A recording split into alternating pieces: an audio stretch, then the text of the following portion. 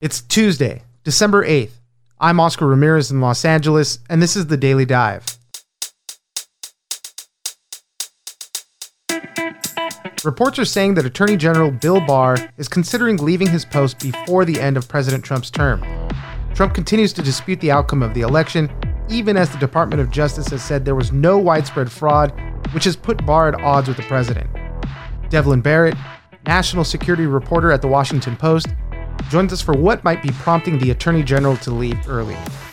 Next, the 737 MAX is on its way back, and American Airlines will be the first to offer flights starting December 29th. In advance of the first commercial flights after its grounding for 20 months, American Airlines has offered a few demos of the plane, flying around executives, staff, and some members of the media. We'll speak to Leslie Josephs, aviation reporter at CNBC, who was on one of these preview flights and tells us how the experience went and what changes Boeing has made to make the plane safer. Finally, we have two vaccine candidates that are on their way very soon to be approved by the FDA for distribution. But while those may begin being administered shortly, the long haul of vaccine results is just beginning. We have another candidate from AstraZeneca that has released preliminary findings with some promising and confusing results, as well as other trials underway. Sarah Zhang, staff writer at The Atlantic, joins us for more. It's news without the noise. Let's dive in. My basic point on universal mailed ballots, what I've said is that opens the floodgate to potential fraud and coercion. Joining us now is Devlin Barrett, national security reporter at The Washington Post. Thanks for joining us, Devlin. Happy to. Wanted to talk about some of these reports we're hearing about Attorney General Bill Barr. They're saying that he's thinking about leaving before President Trump's term ends in January. There's been a lot of talk. Obviously, we heard Bill Barr speaking to the Associated Press last week, saying that they haven't been able to find any widespread fraud in the election. We know that angered the president, but this is just kind of, one of these stories that we're hearing. It feels like it almost doesn't even make a difference. We're so close to the end of the term anyways. Right. But what are we hearing about this? It is true that the Attorney General, Bill Barr, has sort of mused out loud to some of his associates that he doesn't have to stay until the last day necessarily. He might leave before that. But we're also told, he hasn't made any decision and it may not be his choice anyway. As you mentioned, there's been a lot of public anger expressed by the president with Bill Barr over how he's talked about what happened during the election count and some of the stuff he did before the election. And so there is a sense that that relationship between him and the president, which was once fantastic, has been bumpy for quite some time. And that may mean that Bill Barr, on the last day of the Trump administration, Bill Barr may not be there. We know that the president continues to dispute the outcome of the election, and it's not really for any lack of trying on Bill Barr's part to find some of this. I know he authorized attorneys general across the country to look to see if there was any type of fraud. But, we've seen the Trump campaign going to court. There just really isn't any evidence of it there. So when the AP talked to Bill Barr, he just came clean and said, we haven't seen anything, despite, him being one of the president's fiercest supporters. So, it's just tough to kind of keep that thing going for the president when there's nothing there. And there's been a lot of skepticism within the Justice Department toward a lot of the claims that Trump and his supporters have made about supposed election fraud. When you drill down on the individual claims, a lot of these things just don't stand up to scrutiny. And, as one election law expert put it to me, the Justice Department usually doesn't have to go out and declare that the world is not flat. But I guess in this case, they decided that they needed to say something because so much of this political fight was going on around them. So it is true that I think the Justice Department in general and Bill Barr specifically have looked at some of the claims made by Trump supporters of fraud and just seen no there. And I think that's a big source of the frustration. But to be honest, that relationship between the Attorney General and the president was sour before the vote counting started. That relationship really soured publicly before Election Day when the president kept complaining that the Attorney General wouldn't appoint a special counsel to investigate the Bidens and wouldn't announce some sort of massive investigation against Joe Biden's family. And it was pretty clear that relationship was going south before votes were being cast. On that front, though, there was a development, a pretty quiet one, where Barr did appoint John Durham as a special counsel looking into the investigation of the Russia investigation itself, basically trying to find any wrongdoing by the Obama administration. So he did appoint a special counsel in that sense. And that was a clever move on Barr's part in the sense that appointing a special counsel, John Durham is the U.S. attorney in Connecticut, and John Durham has already spent more than a year investigating this question of the Russia investigation into the Trump campaign and whether any criminal wrongdoing was involved in that. And by appointing John Durham a special counsel, what happens is John Durham's work stays the same. But what Barr has done is he's made it much harder for the Biden administration to shut down John Durham's work once they take over. And so in that sense, it's sort of a strategic, tactical move on Barr's part to keep that investigation going. However, having said all that, there's no indication that that investigation has really uncovered some smoking gun development from all this time. This issue of what happened in 2016 has certainly been debated and discussed and argued back and forth for a long time. It's not clear to me that what Durham has found really advances the ball any further beyond what other people have already said, which is that significant mistakes and errors of judgment were made back in 2016 by the FBI. Right. Yeah. If there was any big bombshells, we probably would have heard of something by now. Is there a timeline on when his report is going to be due? There really isn't a timeline, and it's not even certain, in my mind at least, that it will definitely end in a report. I think if you look at Durham's track record, when he does these kind of sensitive, politically loaded investigations surrounding Washington, he often takes years to do his work, and it often ends up in a letter that sort of describes the basic outlines of what he did without going into a ton of detail. Now, having said all that, the special counsel regulations actually call for a report to be given at least to the Attorney General. So I think we might see some kind of report. Whether that report becomes public or not, I think that's another step of the process that could be argued about. What Barr's done is basically keeps that process going forward. Devlin Barrett, national security reporter at The Washington Post. Thank you very much for joining us. Thanks for having me.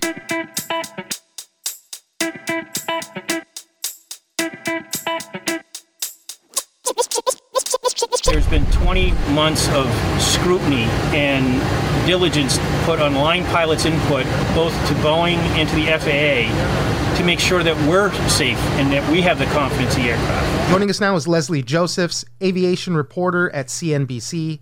Thanks for joining us, Leslie. Thanks for having me. Wanted to talk about the 737 MAX again. The last time we had you on, the FAA had just given approval to Boeing to start flying these planes again. This was after it had been grounded for over 20 months. And just last week, American Airlines, they started flying some executive staff and media on the plane so that they can, get it out there in the public. You were one of those people that were actually able to fly on the plane. I just remember anecdotally, once the news came out, everybody was saying right away, "Ooh, I don't know, I might want to wait. Let's get a few flights out of the way before I can go on it." So let's just start there. You did get to ride on the plane. How did it go? Where did you go? How far was the flight? The flight was about an hour. The first flight actually went from Dallas-Fort Worth, which is American Airlines headquarters, to the maintenance base in Tulsa, and they hosted a bunch of media there showing how they were taking the planes out of storage. I took the flight from Tulsa back to Dallas-Fort Worth. It was about an hour, pretty smooth and not a lot to see. I mean, the interior looks not unlike other narrow bodies people have flown on. The 737 MAX was in service for about 2 years by the time the plane was grounded. So lots of folks have already been on the plane. And the changes that airlines and Boeing are making to the planes to make them airworthy again, they're not really visible to the naked eye. So there's really not a lot to see that might be different. Tell me a little bit about some of the changes they made. I know pilot training was something different on simulators, something that didn't happen the first time around with this MCAS system. So what other changes did they make? So pilot training is one of them. Simulator training wasn't a part of the original, and they did add that step. So pilots are starting to cycle through those training modules now, and American Airlines and other airlines are starting their pilots on them very soon. But the system that was implicated, the flight control system was implicated in both of those fatal crashes.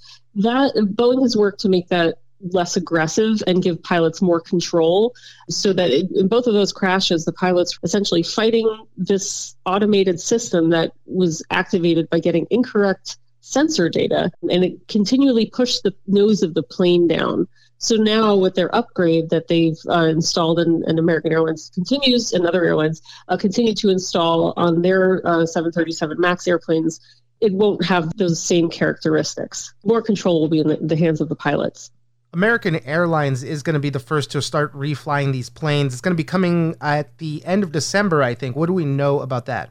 So they're supposed to be the first in the U.S. to start on the 29th. They're going to start slow, for lack of a better term. They're going to have flights between Miami and New York's LaGuardia Airport, but the goal is to eventually expand this to other airports. I mean, they had 24 of these airplanes in their fleet at the time of the grounding, and they have several dozen more on order. So it's going to be a big part of American's fleet and other airlines going forward for years. But it's going to take that long to get all those planes into service and onto routes. From my understanding, the airlines are going to clearly note when somebody books a flight and that's going to be on a 737 MAX, and then passengers can have the option to switch a plane or do a lot of that stuff. How will all that work out?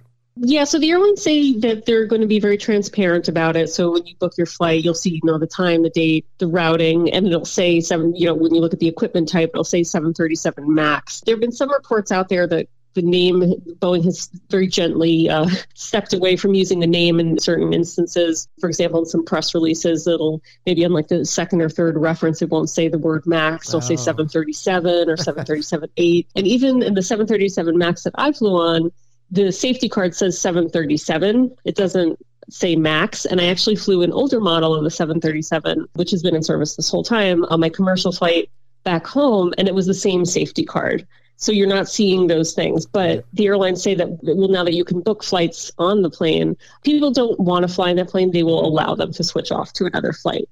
We talked about this the last time as well. Returning to flying during a pandemic. Let's look at Thanksgiving. Passenger traffic was at an 8-month high over Thanksgiving, but that was 40% lower than last year. And obviously health officials don't want people flying too much right now. But this is just one of those other difficulties that these that airlines, the plane makers, everybody's having this problem right now. That's a bigger problem than the MAX right now. I mean, because there are so few people traveling, and airlines, of course, have to convince people to fly at all, whether they're on a MAX or they're on an older 737 or they're on an Airbus plane. So that's kind of a bigger concern. And also policing people on the plane to make sure that they're wearing masks and things like that. So we did see a spike in air travel over the Thanksgiving holiday, an 8-month high. It was actually just 40% of last year's level. And since then, air travel generally early December is kind of a lull anyway. We've seen that go back to, we're like a third of where we were last year. Wow. So it remains to be seen how we go at Christmas. Obviously, another big holiday. The peak days are actually in the summer when everyone's off. The airports are very full. But the thing is, for airlines, there's so few days that people travel, usually for the holidays, so they can charge higher fares because everyone wants to get home, get to their families, their friends for the holidays. But now with COVID cases spiking and warnings coming out of the CDC and from other health officials against travel, that remains to be seen whether people go through with their bookings. And airlines have become more flexible, saying, okay, you book and then we will allow you to change your flight for another time. So we could see people canceling and maybe traveling later when there's a vaccine, or maybe the cases start to go down, something along those lines. Leslie Josephs, aviation reporter at CNBC. Thank you very much for joining us. Thank you.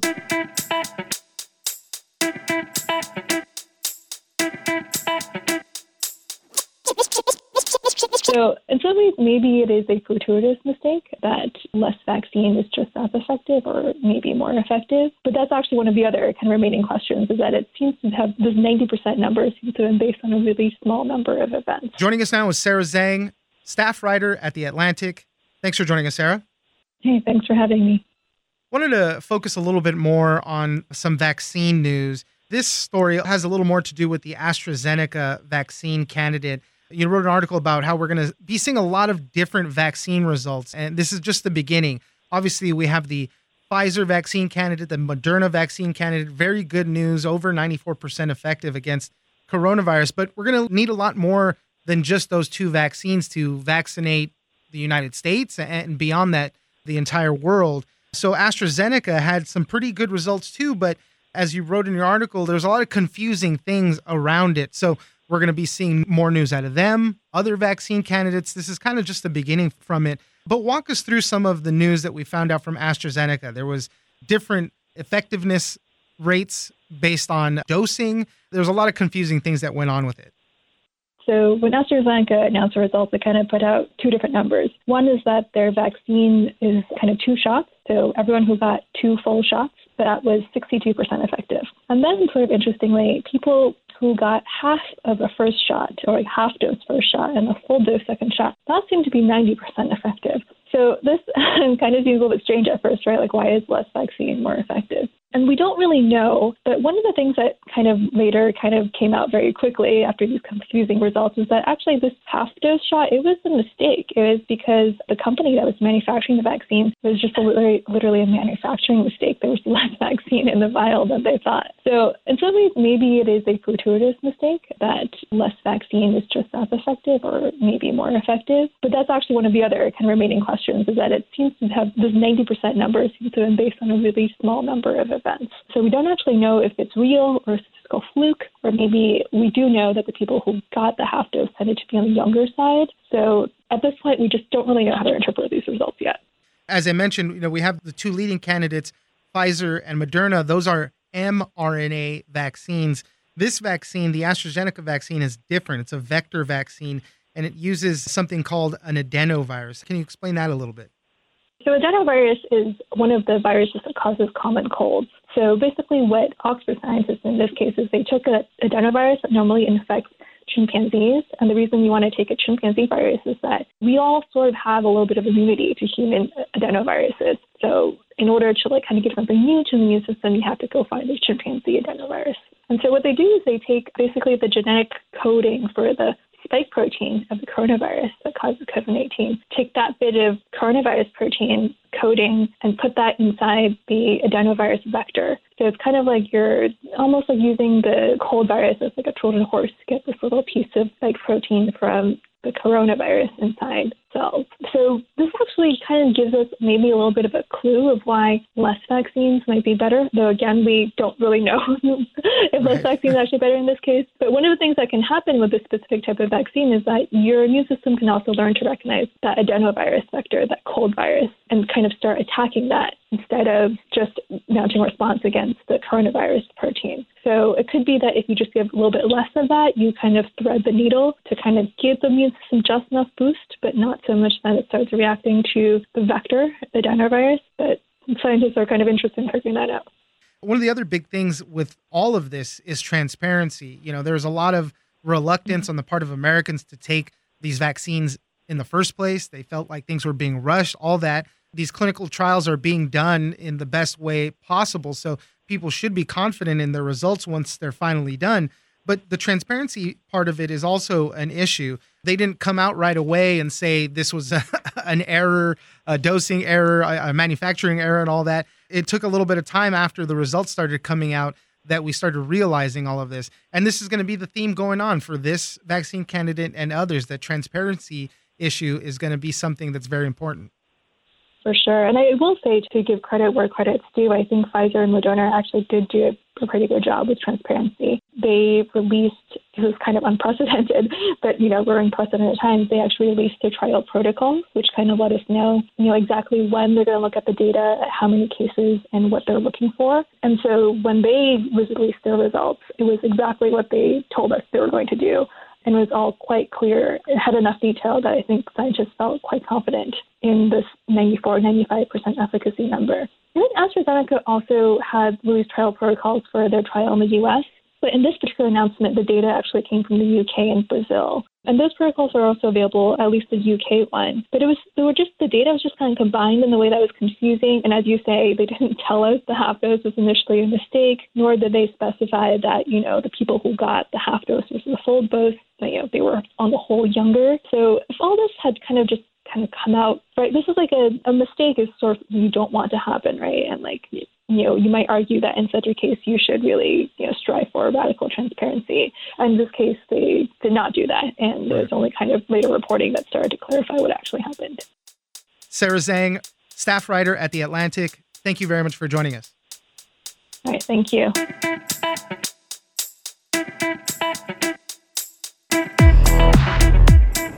That's it for today.